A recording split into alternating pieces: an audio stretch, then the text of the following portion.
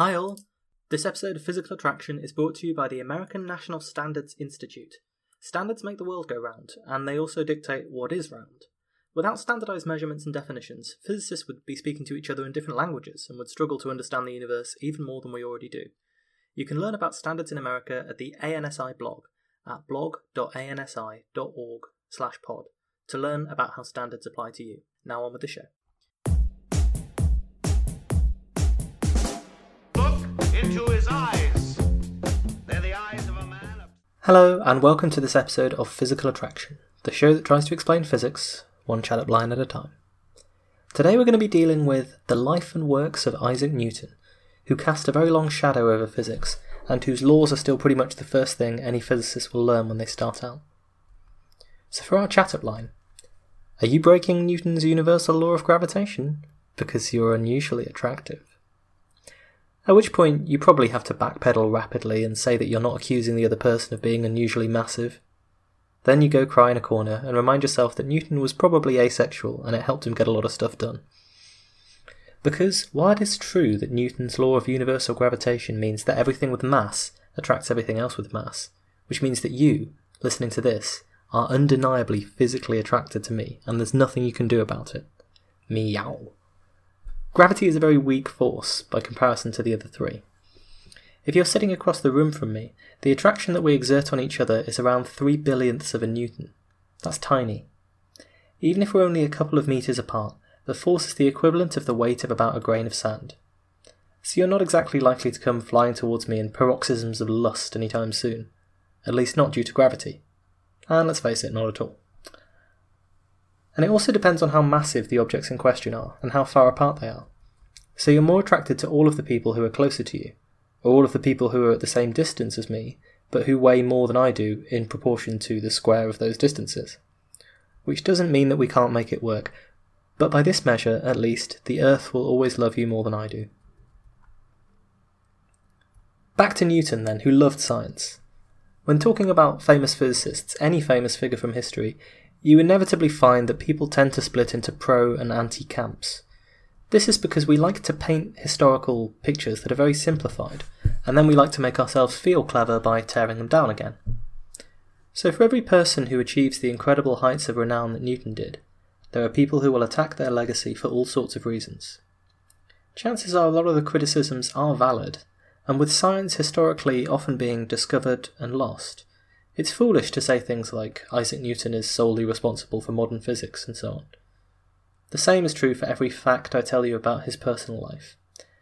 But it seems clear that Newton, alongside Einstein, are two of the physicists in the modern era who arguably had some of the greatest impacts on the science. There is a reason why the history of physics is divided into before and after Newton lived. Same with Einstein. Whatever you think about the man, his was undoubtedly a rare genius. So he's an important enough individual that I think it's worth covering him as a person as well as the science that's associated with him. And I also wanted to cover him in a biographical way because by all accounts Newton was pretty eccentric. For example, he was a member of the Houses of Parliament for a few years. You'd think that such a renowned genius would have had a lot to say on the issues of the day, and might even be able to direct society towards enlightenment. I'm sure there'd be some popular support, although certainly not universal, for putting someone like Stephen Hawking in a position of influence today, compared to some other politicians. And he was representing the University of Cambridge too. You'd think that they might have something to say. But Newton was instead famously taciturn. Apparently the only time he ever is recorded as speaking, he was complaining that the chamber was cold and asking to close a window. He displayed some incredible snark, and the often outright anger towards people he disliked, especially his longtime rival Robert Hooke. If you're in Britain, or you've been to Britain, you might have a £2 coin. Look around the edge, and it says, "Standing on the shoulders of giants," a famous Isaac Newton quote that he said to Hooke about his work. Something along the lines of, "I very much enjoyed reading your paper. If I have seen further, it is by standing on the shoulders of giants." Famous quote. Oasis even named a rubbish album after it. By the way, I feel like after the world ends, the NME will still be publishing articles about the Gallagher brothers' ongoing feud. No one cares. But many people now think that he was mocking Hooke, who had kyphosis, what used to be called a hunchback. And alongside this, his temper is notorious. He frequently flew off the handle later in life, but even aged 19, the young Isaac, who listed his sins in an act of penance, for he was devoutly religious, mentioned amongst them, quote, "threatening my father and Mother Smith to burn them and the house over them." End quote. Burning down the house? Evidence of a troubled childhood? Possibly. Isaac's father died before he was born, and his mother remarried. That's why he refers to Smith, the name of Newton's stepfather. But then again, who didn't threaten to burn down their family home at least once while they were a teenager? It's a difficult time. So I can't resist a little digression into the matter of Isaac Newton's faith. He was a devout Christian throughout his life, but he was also what you might technically call a heretic. There's a bit of an overlap here with the Roman Empire, which anyone who's met me will tell you is a slight obsession, for which you can thank legendary podcaster Mike Duncan of the History of Rome. Anyway, when Constantine converted the Roman Empire to Christianity, he found himself a little bit frustrated with his chosen religion. Only 300 years after Jesus had lived, the church was already quibbling over little bits of doctrine, the interpretation of certain words, and so on. One of the key points in the argument for the early church was in the nature of the Trinity. And in the Eastern Roman Empire, whole civil wars would end up being fought partly on this topic.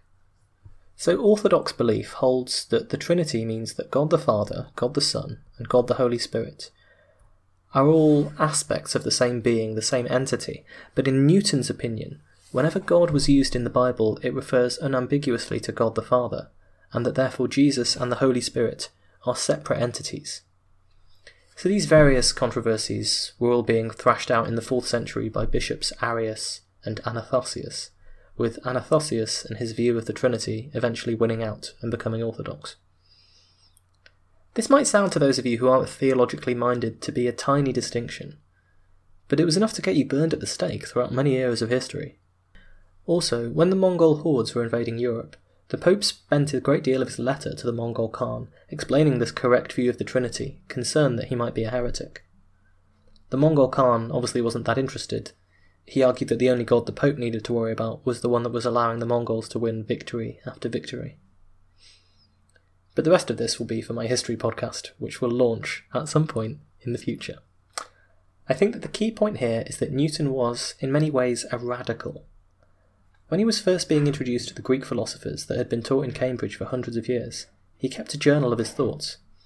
It was headed with a Latin inscription: "Plato is my friend, Aristotle is my friend, but my best friend is the truth." His willingness to question the orthodoxy of the Catholic Church was all a part of this truth-seeking. A healthy scepticism of accepted beliefs is absolutely a necessary component of science, I think. Intuition is your friend, so is belief, so is logic, but your best friend, your greatest friend, must always be the truth, followed closely by your ability to prove it. Like many young geniuses, Isaac Newton was misunderstood at school at first. His mother briefly pulled him out of education to run the household farm after his stepfather died. But this didn't work out due to a combination of Newton being ridiculously unsuited for running the farm, and his uncle's intervention eventually persuading his mother that he should go to university. To prepare for this, he lodged with the headmaster of the school in Grantham for a year or so, and by 1661 he was at Cambridge. Newton originally wanted to pursue a degree in law, but eventually his studies became far more mathematical. Mathematics was advancing, but physics, or natural philosophy as it was called then, was taught largely the same as it had been during Aristotle's day. Aristotle lived in the 4th century BC, so the fact that he was the foundational text for much of what was taught tells you something about how much development there had been in the meantime. One of the most difficult questions I've ever been asked is, what is physics? It sounds silly, but it's actually quite difficult to separate it from the other aspects of science, chemistry and biology in some ways. You might say that physics is the study of matter, light, energy, and how they interact. And that all sounds very, formal and proper and so forth, but then you get into questions. Chemistry is about energy, isn't it? And it's also about matter. And biology is about matter, it's just about living matter, and that has energy, forms of energy that we find. And so you see, it's a little bit tricky to really delineate where physics begins and other subjects end. And in Newton's day, there was no such thing as a subject of physics. There were certain people who looked into things like optics, there were people who looked into things like how bodies move, and there were people who were astronomers and so on. And there were precursors to all of the fields that would later become physics, but there was no such thing as physics back then. So, mostly, it was based on this natural philosophy of Aristotle, and as we know, he was a philosopher as well as what you might call a scientist, but he didn't really believe in the scientific method. It was more coming up with a theory and finding it to be vaguely in agreement with nature so that it seems like it's logically consistent, but not testing it through experiment.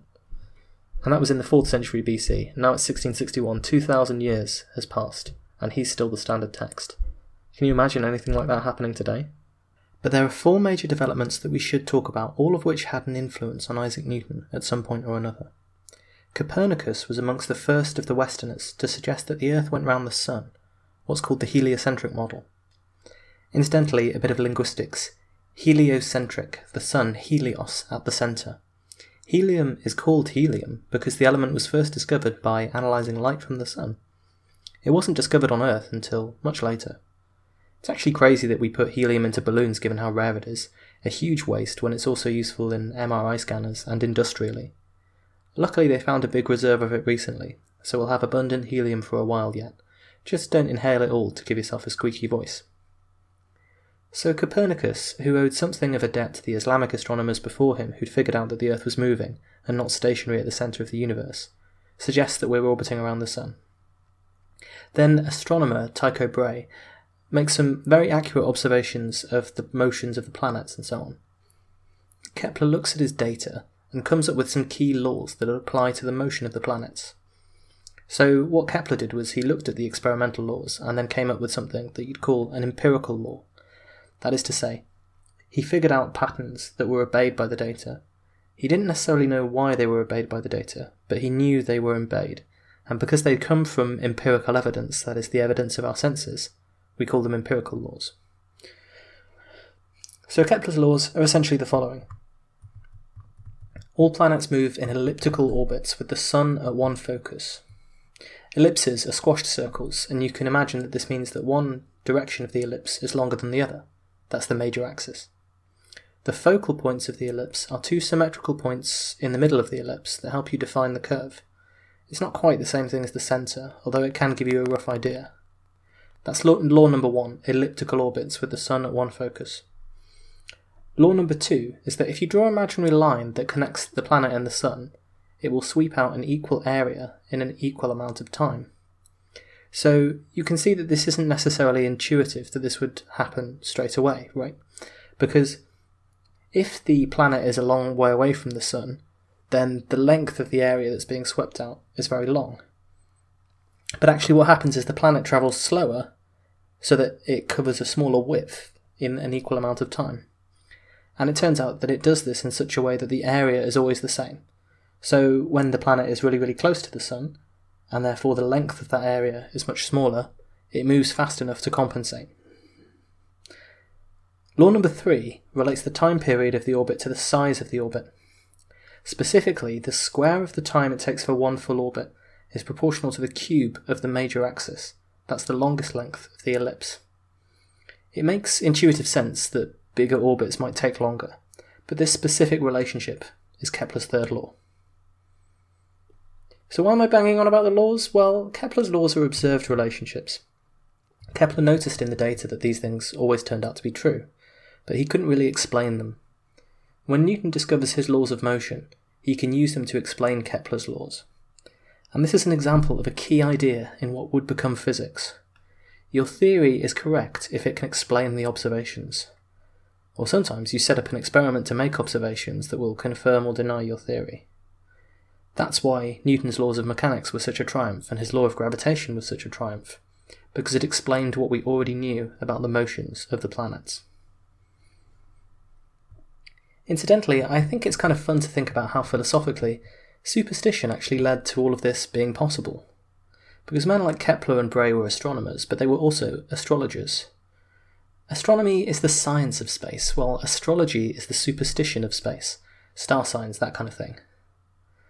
I was always especially sceptical of star signs because I have a twin brother, so since he was born on the same day, surely no one could have a closer star sign to mine than him, and yet we have very different personalities. Kepler was probably also sceptical of astrology, but that was his actual job. He was employed by the Emperor Rudolf II, principally to read his horoscope. Without astrology, it's likely that funding for telescopes would have been a lot harder to come by.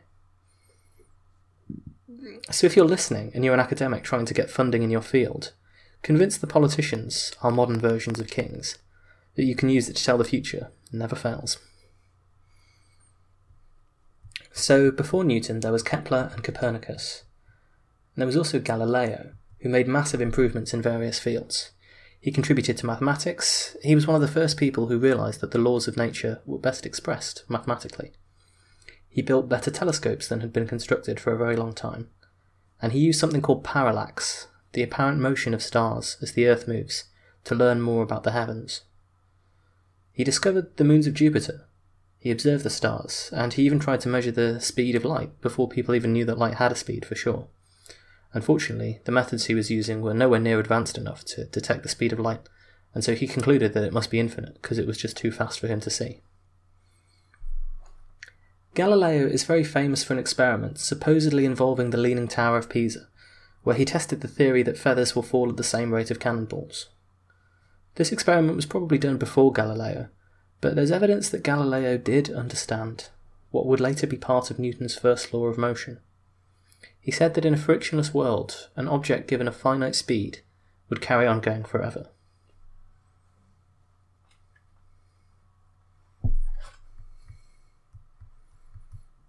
This is an example of where your intuition and your observations of the world can lead you astray. Because if you think about day-to-day life, it's not frictionless at all. One of my chat-up lines is, let's you and I get together so that we can empirically determine our mutual coefficient of friction, which is just filthy when you think about it, so try not to. But based on your observations, the idea that if you give something a kick, it will carry on moving in a straight line forever, well, that's completely contrary to what we see. You can't blame Aristotle and the Greeks for thinking that things naturally slow down unless you push them, or that the natural way for things to move is arcing downwards. So if you throw a ball from your hands, you'll see it arc downwards. They thought that that was just the natural way that things moved, unless something acted on them. And we now know that it only moves that way because gravity is acting. And the natural way for that ball to move, if there were no gravity, would be to just carry on going in a straight line forever, until another force acted. So it makes sense to think that things naturally slow down, or that the natural way they move is to arc downwards, because our Earth is filled with friction and gravity. But if we were conducting all of our experiments in a more typical region of space, surrounded by the cosmos, drenched in nothing, we would see the laws of nature for what they are more easily. But based on a friction-filled planet Earth, our point of observation, it's not intuitive that these laws are true. And that's why this idea took so long to become accepted. The final thing to mention that was a major departure from Aristotle was that Islamic scholars had published some pretty important textbooks on optics, including most famously the Book of Optics by Ibn al-Haytham, which contains some very interesting and important ideas. Many people before him had thought that vision arose due to something emerging from the eyes, rather than light entering the eyes. Alongside this, important experiments about refraction, reflection, and transmission of light were conducted by Islamic scholars 600 plus years before Newton. One of the key points here is that Ibn al-Haytham was one of the early advocates of coming up with ideas, or hypotheses, and then testing them by experiment. This is the scientific method. You come up with an idea, and you see if it matches the real world. You see if it can explain experiments or observations in the real world. That's the scientific method. It's this idea, applied to various different fields, that is essentially the most important aspect of what changed in the 17th century, around the time of Newton, and started this rapid acceleration towards the world we live in today. It's this idea, more than many other things, that have meant that in the 17th century the world was indistinguishable for in terms of how you lived your day-to-day life from 200, 300, 400, 500, 1,000 years ago. But today, 100 years is an unimaginable amount of time in terms of how you can live your life. It's this rapid acceleration that was kicked off by the scientific method. So Newton was an advocate of this, Galileo was also a big proponent of this, but Ibn al-Haytham got there first. Notching up their improbable second mention in this physics podcast about Newton, the Mongol horde are kind of partially responsible for a lot of this science being lost when they destroyed vast swaths of the Islamic civilizations that had arisen before in the 13th century. So we can see that Newton was indeed a rare genius, but as is so often the case with really revolutionary change, the groundwork is laid by the seemingly slow period beforehand. The developments that Newton and others made laid the groundwork for the Industrial Revolution. The Russian Revolution in 1917 is another example from history. On the surface, it's incredibly dramatic. A monarchy, a far-right monarchy, is toppled and replaced by a communist government, a swing from a far-right autocracy to the far left. But the groundwork had been laid for hundreds of years in Russia, both intellectually and in terms of revolutionary movements that had been going for centuries, and hundreds of years before that time, it had been laid in the French Revolution and the English Civil War. Newton read a great deal of the old Greek-style mathematics of Aristotle, Plato, but also some of the newer, more scientifically minded ideas of Descartes, Boyle, Galileo and Kepler were starting to draw his eye. He quickly realised that to understand astronomy and astrology, he would need to learn mathematics, so that was the next step. It was in mathematics that his first real developments would start to come. In 1665, he received his degree from Cambridge, without too many mind-blowing discoveries along the way. His notes at the time have come down to us. Questions concerning natural philosophy. Alongside notes on the texts he was reading, we can see the beginnings of his scientific evolution. He accepted and liked the theory of atoms that the ancient Greeks had come up with under Democritus, but was out of fashion now. He was interested in light and colour, but he criticised Robert Hooke's idea that light was a wave. He ruthlessly criticised the theories he didn't like, coming up with counter-arguments and counter-evidence from his own life, even when the theories were by renowned scholars. He even questioned whether you could manipulate gravity to create a perpetual motion machine. By the way, no, you can't. Like many famous geniuses, you can hear rumours going around that Newton was a poor scholar, and it's true that while he was an undergraduate he didn't get the highest marks out there. But this is probably less down to the fact that he wasn't smart or dedicated to his studies, and more to do with the fact that his studies were mostly extracurricular, the new science of Kepler and Galileo, rather than the old science of Aristotle that they were actually testing him on at Cambridge at the time. In 1666, that portentous year with the 3 sixes, twin historical events struck Great Britain. The plague, which forced the University of Cambridge to be closed, and the Great Fire of London, which may have put an end to the plague. When Cambridge was closed, Newton was forced to return home to Lincolnshire for a couple of years, and it was there that his scientific career began in earnest. And it's here that we'll stop for this episode.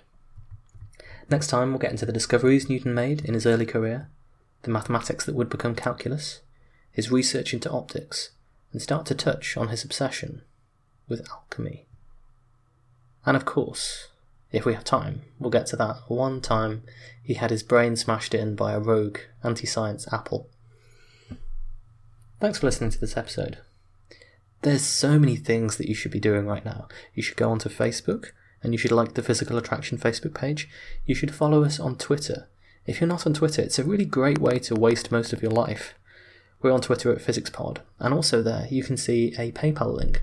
So if you've enjoyed the show, you might want to throw $1 my way, a couple of dollars, $1,000, a couple of dollars is probably worthwhile. Everything you do helps us keep the show running. I pay hosting costs and spend an inordinate amount of my time writing this show and recording this show. So if you want to show a little appreciation that way, you can do it. But of course I know that not everyone can do that, and so one thing that it would be really lovely if you could do is just tell one other friend about it. You can like us, review us on iTunes, but if you just tell one person to listen to the show, and when you follow up in a week and say, "Did you listen to that show yet?" they might say no. And you should probably tell them again that, it's really good and you might enjoy it. And then a week later, if they still haven't listened to the show, then you should be a little bit firmer. And then if after another week goes by and they still haven't listened to the show, I'm not saying you should force them to. That would be wrong. I'm just saying that if every one of you listening tells one person about the show, in 30 episodes' time we'll have 1 trillion listeners. Can you imagine? That's the power of exponential growth. Until then, don't burn down any houses, and be kind to each other.